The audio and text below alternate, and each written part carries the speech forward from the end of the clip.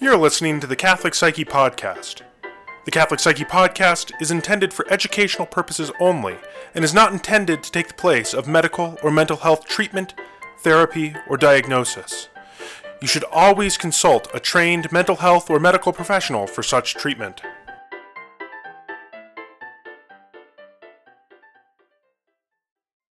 Hi, everybody. You're listening to the Catholic Psyche Podcast. We have a few people here today. You have me, Cherie, and Deacon Basil. And Chris. I like that we do these introductions because we rotate our cast so often. I don't want our listeners to get too disoriented. That's true. There's been no one on every single episode that I was just actually thinking about that. The closest was the Sin episode where it was the three of us and Sarah, who is I think currently in post-op recovery or something. So. Yes, nothing serious. So nobody freak out here. No. But anyways, yeah. So, but I think you're right. But it just kind of cycles around and everything, and then we bring Brittany and Grace in as well, and have some guests moving forward and everything. So yeah, you wanted to just mention something really quick that you've been thinking about. Yeah, thank you. I wanted to clarify something about that same episode, the one we talked about sin. I listened to it again.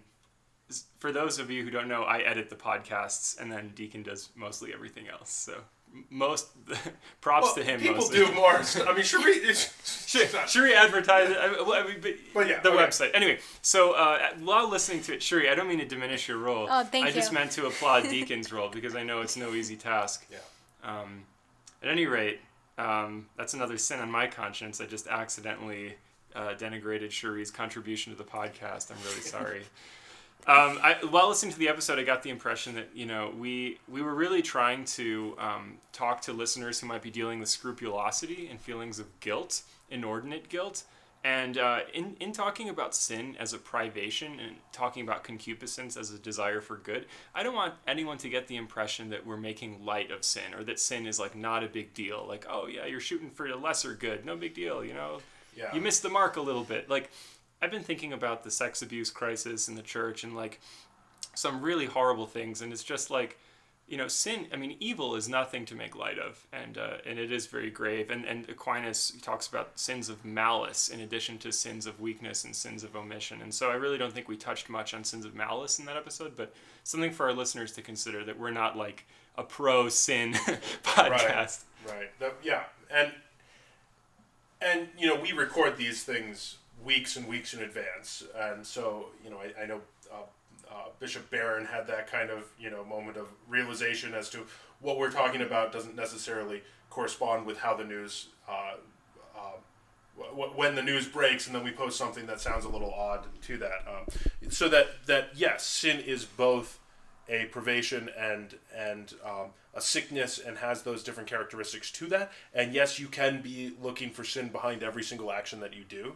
And then at the same time, you can also pretend that sin is not a big deal, and it's A-okay.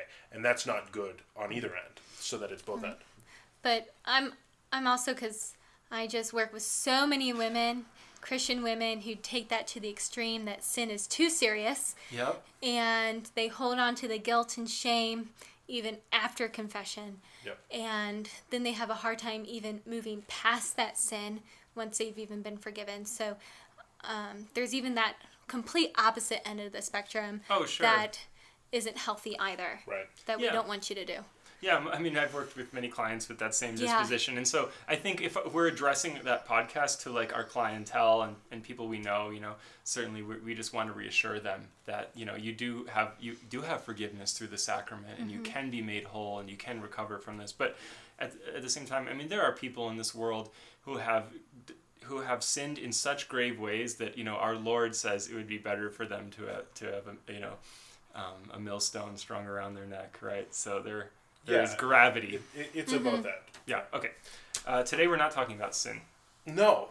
We're talking about attachment, which is something that, admittedly, I am not too much of an expert on at all, so I will just sit back and listen. But no, attachment in general, I think one of the things that we wanted to kind of start with is, what is attachment and where did it come from?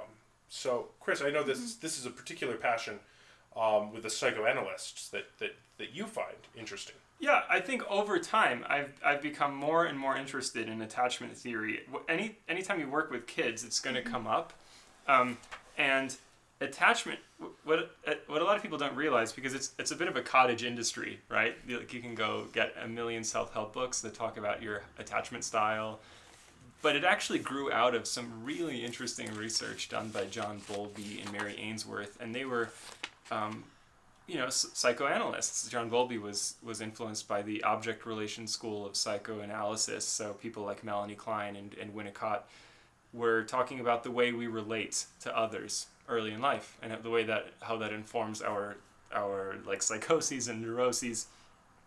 So here's a handy definition John Bowlby gives in his book A Secure Base, which is like a distillation of volumes and volumes and volumes of research into a really short, very readable series of essays. And the link is down in the show notes for this. Oh, yeah. Quote, attachment behavior is any form of behavior that results in a person attaining or maintaining proximity to some other clearly identified individual who is conceived as better able to cope with the world. End quote. Attaining and maintaining proximity to someone else. Usually we think of that in terms of the infant and the mother. So go ahead and describe that a little bit, because I'm sitting here going, okay, where's the core belief, where's the cognitive distortion? So I was actually just waiting for Cherie to jump in. Yeah, you're like, okay, what does Cherie have to say about this? Yeah, and when I hear that, and even in my work, even with kids, it's like, how close are they going to let me get to them? Yeah. How, and not even close in proximity in regards to distance, right? Are they going to let me hug them?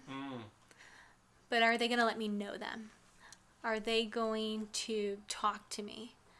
And not only talk to me about the weather and their day and what they learned, but open up and feel safe and secure enough to express a need. Hey, I'm hungry. I'm thirsty. Instead of feeling like they have to go take care of it by themselves. Yeah. That's like an extended sense of the term attachment, right? Like not just being in physical proximity, but emotional proximity, right? Or you could even say spiritual proximity, right? One of the most interesting, some of the research that really prompted Bowlby to reconceptualize the way we view child development were the experiments by, Harry Harlow on rhesus monkeys. Yeah. And at the time, this Freudian drive theory was dominant that... and also, some of these also like neo-Darwinian theories that said that the primary needs of the infant or of the young developing member of any animal species are going to be food and like breast milk if they're mammals. And so Harry Harlow created like fake mothers for these monkeys, and one of them was made out of like wire, like something you wouldn't want to hug, but it dispensed milk. And the other one was like soft and furry and warm, but gave no food. And which one do you think the monkeys preferred? The life-sustaining one or the emotionally sustaining one? Well, I remember from Psych 101 that it actually is the emotionally sustaining one, which Isn't is it just amazing? so fascinating. It's even deeper. It's an even more fundamental need than some of these physiological needs. The infant clings to the mother that provides warmth and security and comfort. And I think that's first off, those experiments were done before they had institutional review boards and ethics things and everything like that. Some of the monkeys, I think, sued them after the fact for violating the ethics codes, the Belmont report. Yeah. But I think what's so fascinating about that, and I think you're kind of getting at that, is that this was for monkeys and actually is the same thing for children, infants and children in general. Yeah. There's other research that came out of orphanages in I believe it was the Ukraine, right? In Ukraine, where there would be children who had all of their physical needs met. They would be fed, they would be clothed, they would be warm. Have sleep, bed, everything, but they wouldn't have any other kind of physical contact with an adult or a nurturing person. And a lot of those children died or had serious psychiatric issues. And of course, this was in the in the situation after the Cold War, or even before, when there wasn't a lot of resources and things like that. But the ones that sustained were the ones that were being held and comforted by the caretakers, and the ones that were emotionally close to the oh man, having emotional needs met. It's horrifying. In NICUs, until very recently, like in the last maybe 2-3 decades, neonates weren't touched in neonatal intensive care units. Right. Yeah. Right. Unbelievable. But think about, even in our justice system, the worst possible punishment that you can receive is isolation. Yeah, that's very true. Mm-hmm. You still get food and water, but Oh man. isolation is the punishment.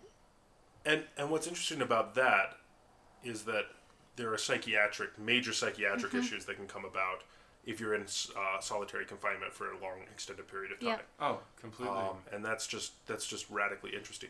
Now, I'm just going to take the conversation and steer it the direction real quick that I want to talk about. But in that, By all means. in that regard, I think it's really interesting that if that's the worst punishment that the Justice Department can hand out, it's really interesting that the height of the spiritual life is the hermit, the anchorite, the one who is completely reliant on the Lord for all emotional sustaining. It's only an apparent contradiction, I think. Yeah. So I know we always try to tie this into Christian theology.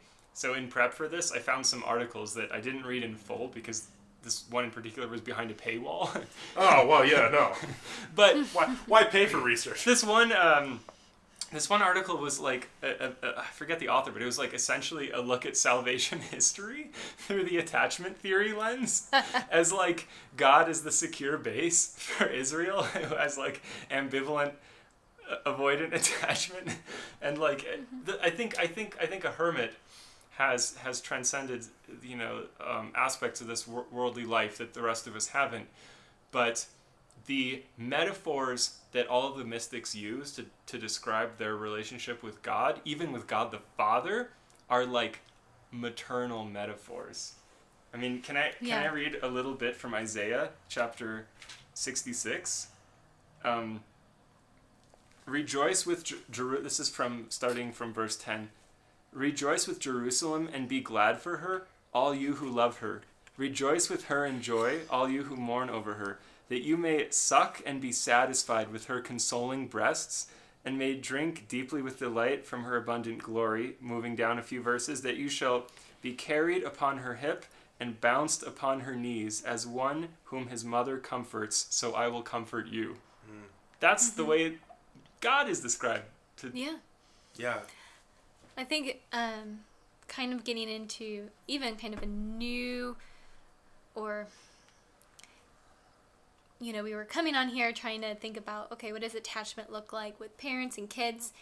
And a concept is, how does attachment manifest itself in a relationship with God the Father and with Christ? But I think that even our earthly attachments and what we develop with our earthly parents actually dictates a lot of how it looks with God the Father. And that with pursuing God the Father, so say we have an unhealthy attachment, an insecure attachment, an avoidant attachment with earthly father, earthly mother, then pursuing security and really delving deep and pursuing a relationship with God the Father can actually change your attachment style. Yeah. And be healed.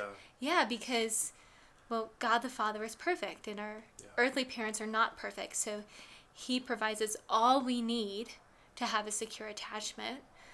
We do have to be vulnerable and open to receiving that and pursuing that, and not let our earthly ideals and experiences dictate how we view God. Like, we have to be able to recognize, oh yeah, I'm reacting to God the Father that way. Like, I'm angry at Him, or I push Him away because, well, my earthly father isn't safe either. That's right. So He isn't going to provide me what I need.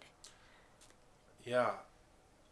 I actually remember one of the most haunting passages from the Universal Catechism that just really spoke to me. was in relation to the first commandment, and sins against the first commandment, and the council or the fathers that wrote the Universal Catechism pointed out that bad example is one of the reasons why people will go down that. And so I think that's exactly what you're kind of getting at. The example that I have of my parents, particularly my father, but in general my parents, or bad attachments that I might have with men in general or women, whatever. Yeah. Bad attachments growing up or in my childhood can then manifest in my relationship with God. And I'm saying I'm not able to approach God the Father because my father, I was unable to approach him. Yeah. And hopefully be healed through that. Yeah, absolutely. And I think it's in the instance where we make God in our image instead of letting God make us in his image. Yeah. And even thinking about my personal life and my personal attachment I remember there was a big change in my attachment style when I started calling God the Father Daddy. And really kind of looking at how he really provided for me throughout my whole life when some other people necessarily weren't doing that. And that really kind of created a more deeper sense of security and kind of changed that for me. So, and I see it with so many women, especially women, but men too, absolutely men too, that, they have a hard time having a relationship with God the Father. Isn't that how Jesus Jesus approached his father? Didn't he use like the sort of the diminutive form? Isn't Abba closer to daddy than father? Yeah. That's what I'd heard. Yeah, absolutely. And even think about it, because we're in relation to attachment. I always like to say attachment is and builds and is healthy when the parent is accessible, responsive, available to their child. And that's kind of in any relationship. So accessible, available, kind of that connectivity, that There's a warmth there. closeness, right? And we think about one of the most heart-wrenching... Consistent, predictable. Yeah. One of the most heart-wrenching parts of Scripture is when Christ calls out, God, oh God, why have you forsaken me? Like, it's one of the most heart-wrenching parts. Because... A child calling out to their father, where are you when I need you? To their parent. Yeah. Oh my gosh. And it just harkens back to this sense of attachment. Yeah. And I feel like so many children are screaming that nowadays. Where are you? Yeah, yeah. When I need you. That's, oh my gosh, that's so profound. I mean, it's very like a very Viktor Frankl sort of thing, right? For Viktor Frankl's system of logotherapy, it's like you have to assess how the neuroses and disorder in your relationship with God, right? Or with the ultimate. And I really love this attachment lens. I'm kind of thinking about, like, I guess classes of people I know who have, like, what does an ambivalent attachment style look like to God, and what does an avoidant attachment style look like to God, and what does a disorganized attachment style look like to God? Do you guys have any thoughts on that? I do, but I think we should define each of those in non-existential God terms. Begin with the more first, known and enter into the less known, as Aristotle saith. Okay, Cherie, do you have you know about these things better than I do. I'm like trying to think if I have all the definitions for like every single category of attachment styles. You can read direct quotes from that book, and we'll put a link at the bottom. So I'm tempted to just kind of go through it. I'll do it. Unless you have some probably better... It's a lot of this stuff came after. So actually, if you read some of the early Bowlby stuff, like disorganized attachment wasn't even one of them. Yeah, so yours is probably more comprehensive. So, anyways, so we have... The book is called The Developing Mind. It's by Daniel Siegel. And so he kind of gives definitions of each type of basic attachment style that there is. And so there you have the secure attachment, which is a coherent, collaborative exchange. And able to reach each other's needs and response and be available and responsive. So like the infant who knows that the parent is safe will go out into the world and explore. After a few minutes of exploring, feel a little bit uncertain and look back and see the comforting presence of the attachment figure and say, okay, I've got this. So an example of that, and I'm not saying that my child has perfect attachment with me. Like, I thought your child was like a hermit monk spiritual master. Oh, that's my 5-year-old. That's not the young. But what happened is so we had my youngest in the office here, who's 14 months right now, and she would walk into the other room, and it's locked, everything's secure and everything. She'd walk into the other room, walk around a little bit, and then come back and just peek in to make sure her mom and I were still here. And then she'd continue about, and she'd just kind of peek in so that she felt safe enough that if something happened, we would go into the other room and help her. Totally. Yeah. And then we have avoidant, which this kind of is demonstrated by the child will fail to cry on separation from the parent and actively avoid and ignores the parent upon reunion. So they'll move away, they'll turn away, they'll try to get out of the parent's arms when picked up, and there's little or no proximity or contact seeking. There's no distress, no anger upon return, and the response to parent appears unemotional, and they return to focus on toys and environment throughout every. So the context for this seems to be Ainsworth's strange situation test. For the listeners who don't know, that's where it's an experiment where an infant is put in a room and their caregiver is with them. The caregiver leaves and a strange person comes in, plays with the infant for a little bit, and then leaves, and then the main caregiver comes back, and it's that return that tells you what the attachment style is. And so in this case, you're saying when the caregiver comes back, they're like not really happy to see them. Yeah. Yeah. And, you think of a teenager, right? Or even a young child. You come home and they run to their room. Yeah. Where they focus on their environment. They don't say hi. They distance themselves. They might even not want you to ask them how their day was. And so that's kind of... And for teenagers, that is a normal psychological yes. state. So just if your teenager does that, don't think that they have this some is kind of like an serious extreme, issue, especially when they're extremely young. Absolutely. If they're doing that, because if you think of a secure attachment, you come home and your child's running up to you like, Mommy and Daddy, hi. And they kind of tackle you. And doesn't that manifest in older, in like adults as avoidance of intimacy?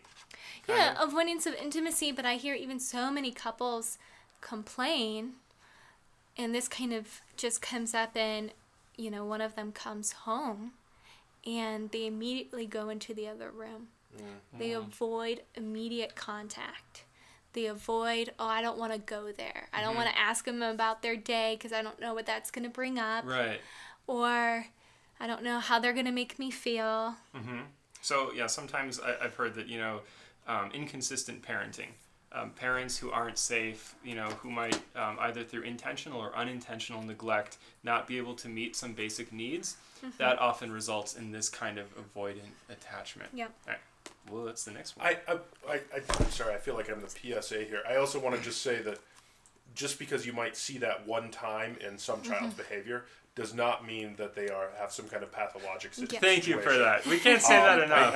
Yes. We're not trying to freak our listeners out. Yeah. But I think it is necessary to say that, if this is something that you see in your child or some child that is in close proximity to you on a regular basis, maybe seeing professional help might not be the worst thing. But this has to be on a regular basis over a period of time. Yeah, I worked with traumatized children for years, and so this is my normal. Sorry, guys. Right. Okay. Yeah. Moving on. Yeah, this is going to be very consistent with behavior. And then we have what's considered either resistant or ambivalent attachment, and this is going to look like where the child may be wary or distressed even prior to separation. So they may even sense the parent's about to go away, or even kind of distressed early on or continually, and you might even not know why, but they're distressed about you leaving. Is this like the clingy, like extreme separation anxiety kind of child? Yep. And they have little exploration. So the clingy kind of child that will never go on their own. They don't walk too far away from you. They don't really want to learn about new things. And kind of scared to do things. Sure. Like, no, I won't do that unless you're with me, or even that still seems scary. Oof, yeah. And then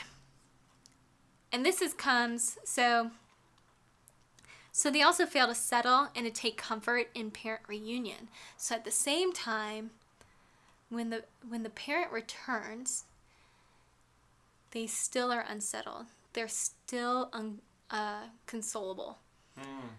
That almost sounds like a precursor to like a borderline kind of presentation. Yeah, please don't leave me. Yeah. Please don't go away. But I'm going to push you away still. But yeah, I'm going to push you away still. And then when you come back, I don't want you. I don't want you. Yeah. Yeah. Please come back. Well, and borderline personality disorder in the long run, I think all the research is indicating that it is that kind of same kind of personality, that it's this attachment style taken on steroids. Oh yeah, there's some really cool like longitudinal studies on that. Yeah. So they're the child that even when the parent returns, they're going to continue to cry. But again, they're not going to want to leave the parent, but they're going to continue to be distressed. And even in this study, they kind of pair it with a preoccupied parent. Oh, okay. So does that have disorganized in there?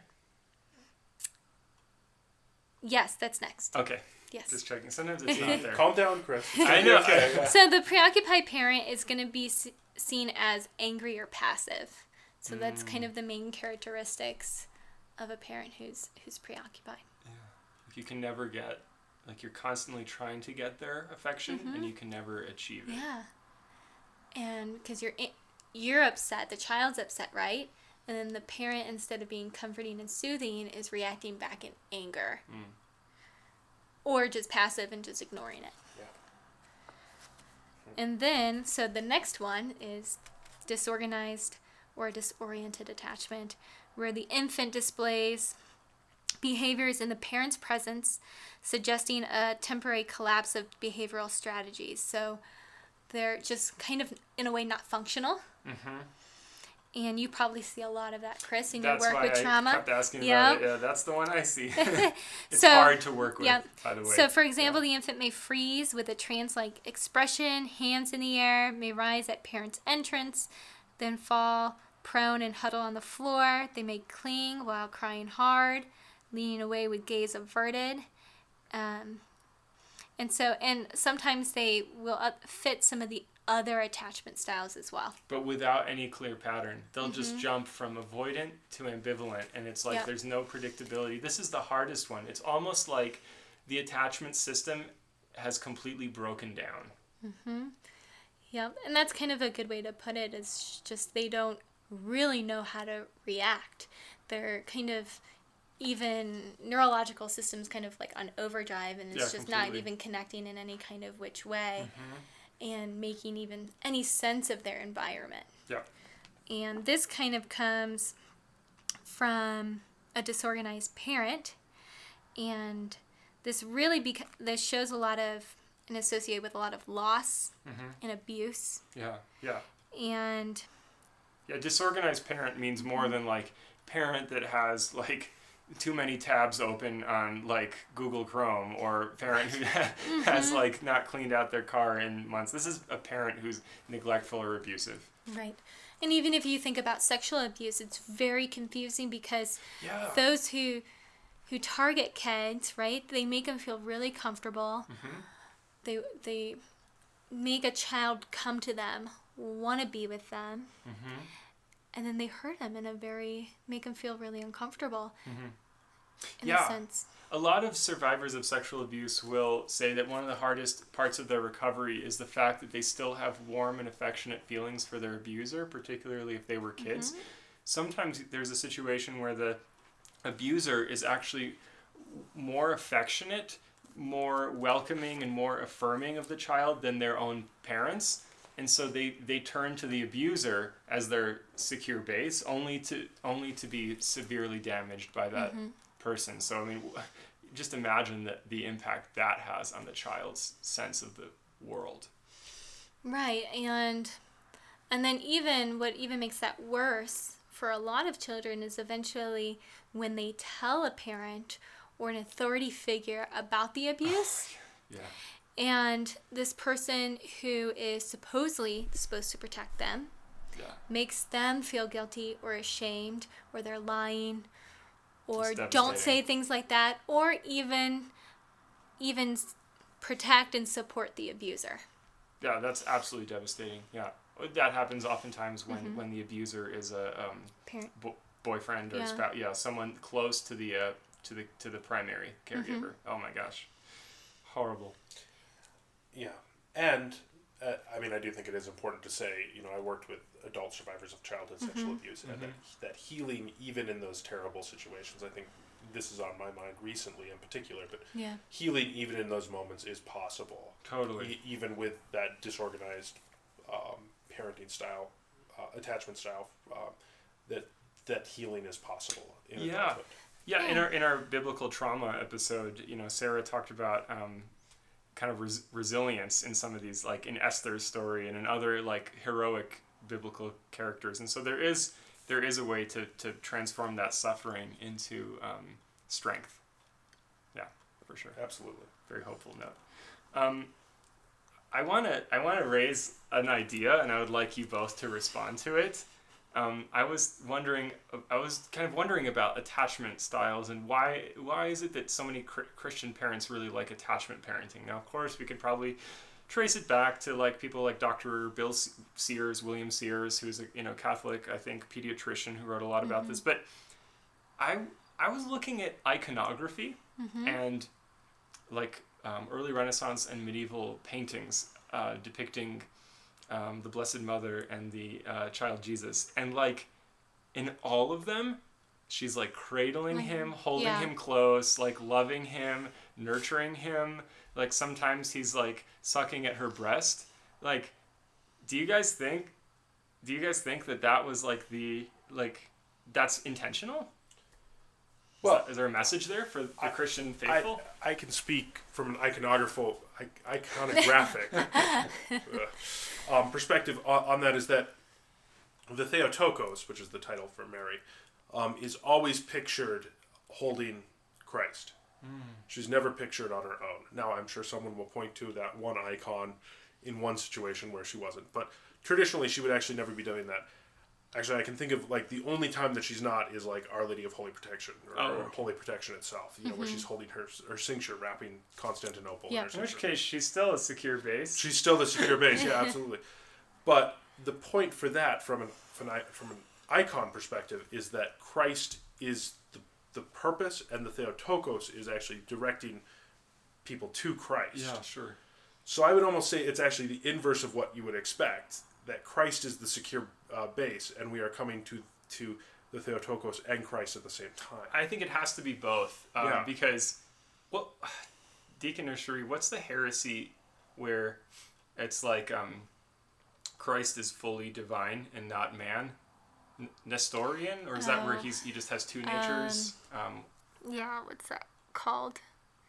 We're going to edit all of this out, and we're going to sound brilliant here. No, okay. It's okay. We're human too. I think the Docetists, they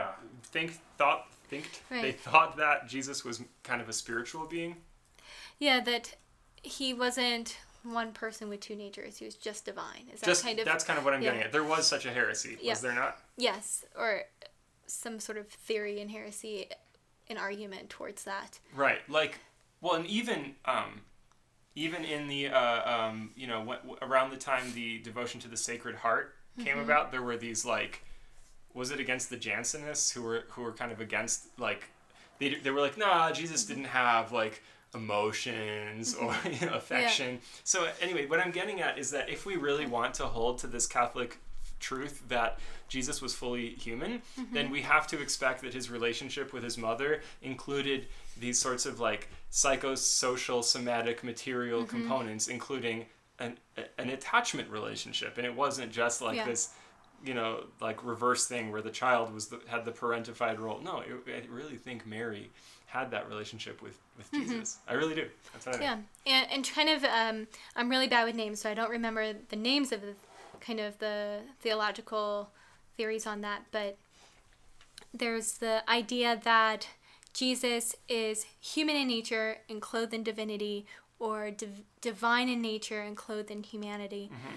And Deacon, you can correct me if I'm wrong, but I believe the church teaching is that he is both human and divine at the same time, and he is not.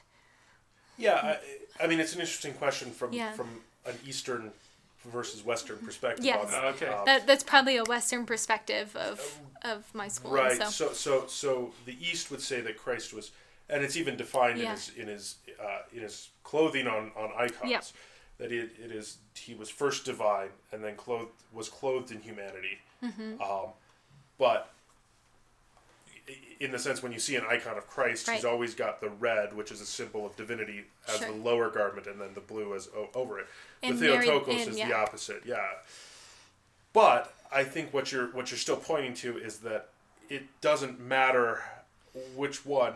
He had those kind of relationships with Mary. He had those kind of relationships. And I think sometimes theology and spirituality is a dance.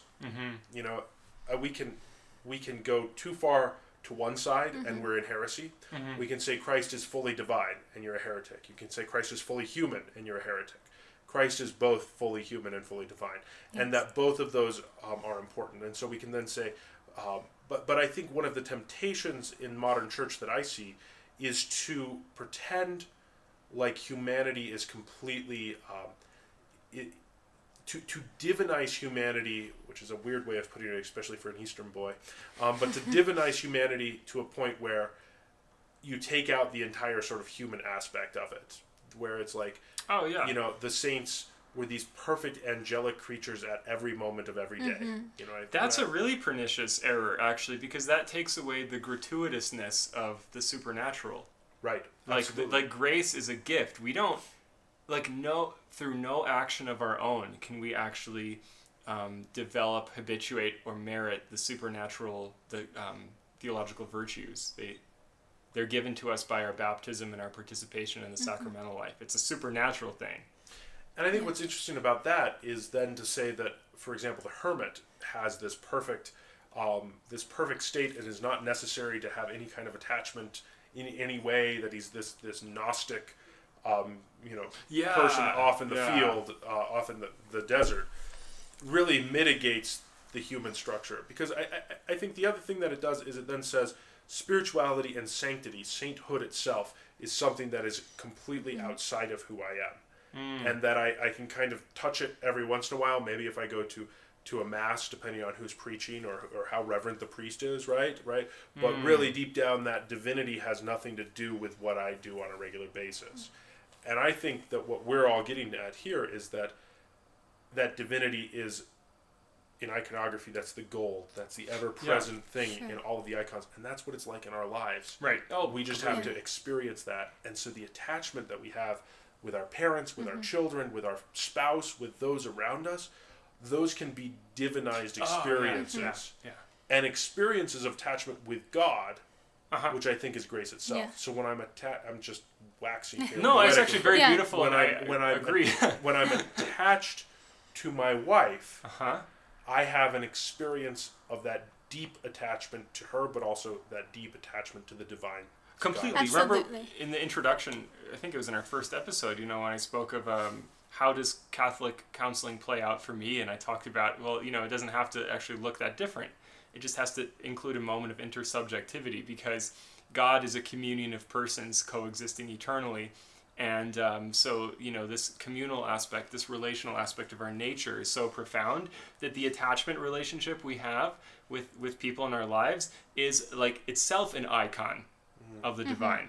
Absolutely. Does that make sense? We're getting so heady, but I love it. But I want to go back, Chris, to your idea of where does attachment come into play and show itself between Christ and his mother, the Theotokos. Yeah, what do you think? And I had a few thoughts come to mind, and especially thinking about the 7 sorrows of Mary. And I gotta think him through it. He's like, that we can cut out. Yeah. He's just being humble. He's setting a good example. But one of them is Mary losing Jesus in the temple.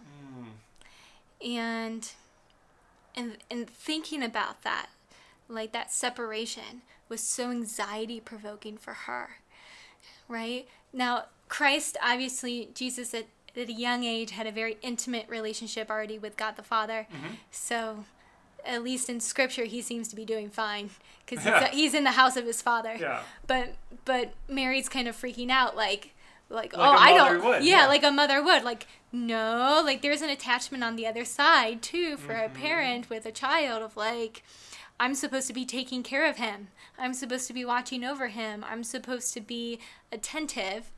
And she was probably anxiety ridden by, oh my gosh, I just lost the Messiah. Yeah. Like, Yeah. like, oh my goodness. But And- he's with his secure base. Yes, he is. And in the house of his father, so. Yes, but I also don't want to mitigate the Theotokos being Christ's secure base as well. Certainly. I mean, Absolutely, I think yeah. that I agree wholeheartedly.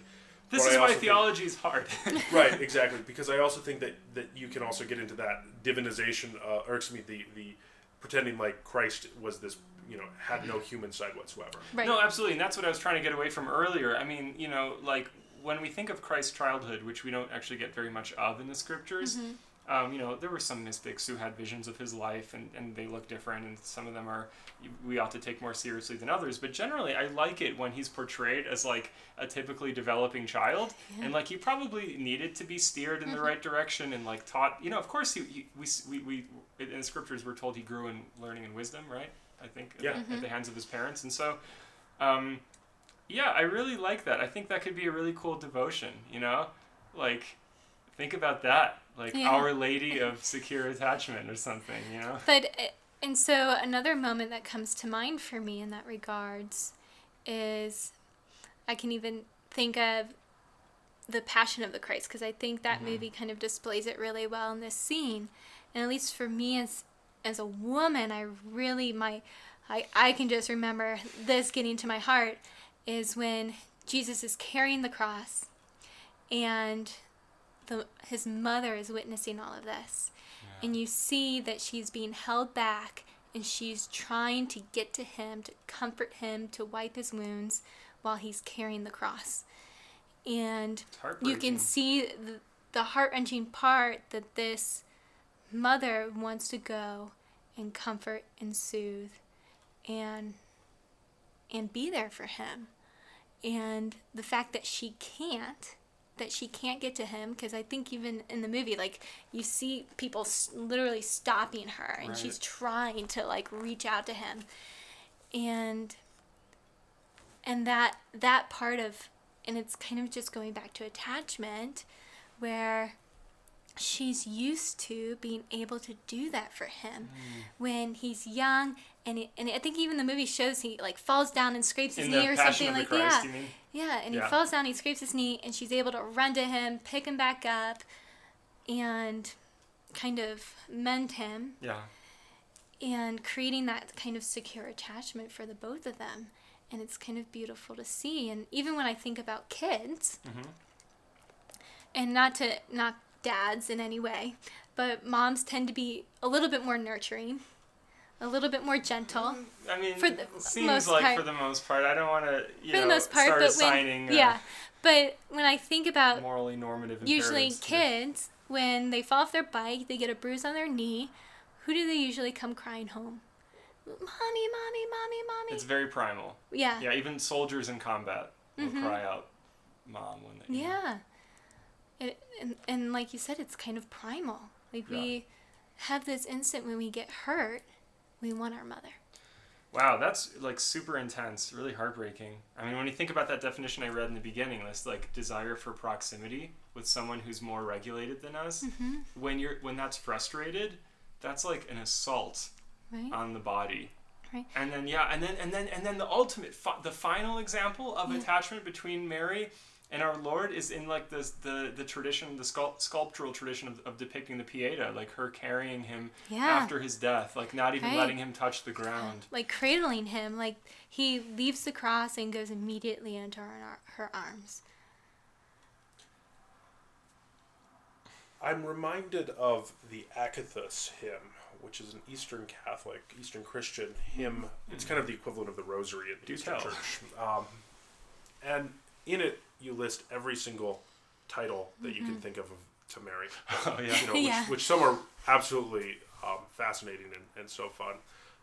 And foreign to most Western and very Christians, foreign, actually. Yeah, like wound ever hurting to demons is one of my favorites, right? Which is really fun to be chanting, right? But one of them has always really stuck with me, and it was the harbor, the place of secure attachment, the anchor, and Mary is depicted in particularly in Western iconography, but as being that anchor, that secure base as well. And I think, we talked about God the Father as being that secure base in general, but I also think that the Theotokos can be that base psychologically for a lot of people as well. Absolutely. And just to kind of go back to where, like, there can start to develop that insecure attachment is that idea of, okay, a child runs home, it's bruised and scraped, and it's screaming out, "Mommy, Mommy, I fell down on my bike." And the mom goes, "Oh, you're okay, whatever, go clean up." Yeah, even if it's something like ostensibly, apparently small. Yes. Like, has anyone ever seen the movie I Heart Huckabees? It's like an existential comedy with Mark Wahlberg and Jason Schwartzman. I'm sorry, no. No. It's really good. Well, there's a scene where he hooks up with these existential detectives to try to solve his, like, neuroses. And one of them leads him back home to his mom, Jason Schwartzman's character, back home to his parents. And they discover in his, like, childhood diaries, written in crayon, a note about a time when his cat died. And he went to go tell his mom, and his mom was too busy talking with some neighbor to pay attention to him. So he, like, ran away. And it was, like, something small. And it's, like, very moving, right? Because, like, something small like that, is a lack of affirmation and, like, an attempt to reach out to the person who's supposed to regulate you, and that affirmation is denied. Right, like, and then what's internalized? Oh, you don't care. I'm not important. Okay, I have to deal with this myself. Mm-hmm. Now, back to the good enough mothering caveat. If this happens all the time with the best parents. Yes, it even happened absolutely. with Mary. Yes. Yeah. It was the honey we left our kids narrative from Luke's gospel, So it's like, yes. What is expected of Christian parents? Deacon Basil. We got Deacon Basil to laugh. Yeah, he was cracking up about that one. It's awesome. What is expected of Christian parents is not perfection. It's good enough parenting. That's what the experts say. Absolutely. And that's only damaging if that's consistent in almost every time the child's coming and the mother is dismissive. Correct. And I remember John Gottman, in one of his studies, he said, if you can be a good parent about 40% of the time. Yeah, you're doing good. You're doing really good. If that applies to therapy, then I'm crushing it. Yeah, you are. I think I'm at least at 45%. Yeah. It depends on the week. But yeah. Oh, man. No, that's true. It's true. I think there's some real depth there. Sure, I had something to say. You had something and it was really profound. Yes. Yeah, I always say that when my phone vibrates in my pocket because I forget to turn it off in therapy, and I'm like, I was about to say something really profound. Yeah. But, such a good out. Yeah. One of the real insights, and I think we touched a little bit on this, Cherie, in the EFT one a couple of weeks back, but what we've really found with attachment is that it's not just child-parent relationships. Yeah. It's adult-to-adult relationships. It's, spousal relationships. It's absolutely all of those different kind of relationships. And we're going to kind of talk a little bit more more about that. Yeah, and I'd love to go more in depth with that. Yep. And actually, I have a little quote I'd like to share with everybody. Please. That I had, and it's actually Winnie the Pooh. And, A.A. Milne's Winnie the Pooh. I know. That's classic. Come on. It's Winnie the Pooh, and Absolutely. that movie's out right now. I still haven't seen it, but... Oh, there's a new one. I don't like when they remake those classics. Or Christopher Robin. It's called Christopher Robin. I still need to see it. But anyways, there's this quote in this idea of Piglet is sidled up to Pooh from behind, and Pooh, he whispered, "Yes, Piglet." "Nothing," said Piglet, taking Pooh's paw. So he's kind of giving him a hug. And then Piglet says, "I just wanted to be sure of you." Oh! So cute. I think that sums up attachment in its entirety. I'm into it. All right. So Well, thank you so much, guys. This was really great. We'll see y'all next time. Time to disengage, but be sure to return to the secure base of our podcast next episode. Absolutely. Yeah. The Catholic Psyche Podcast. Take care. Take care.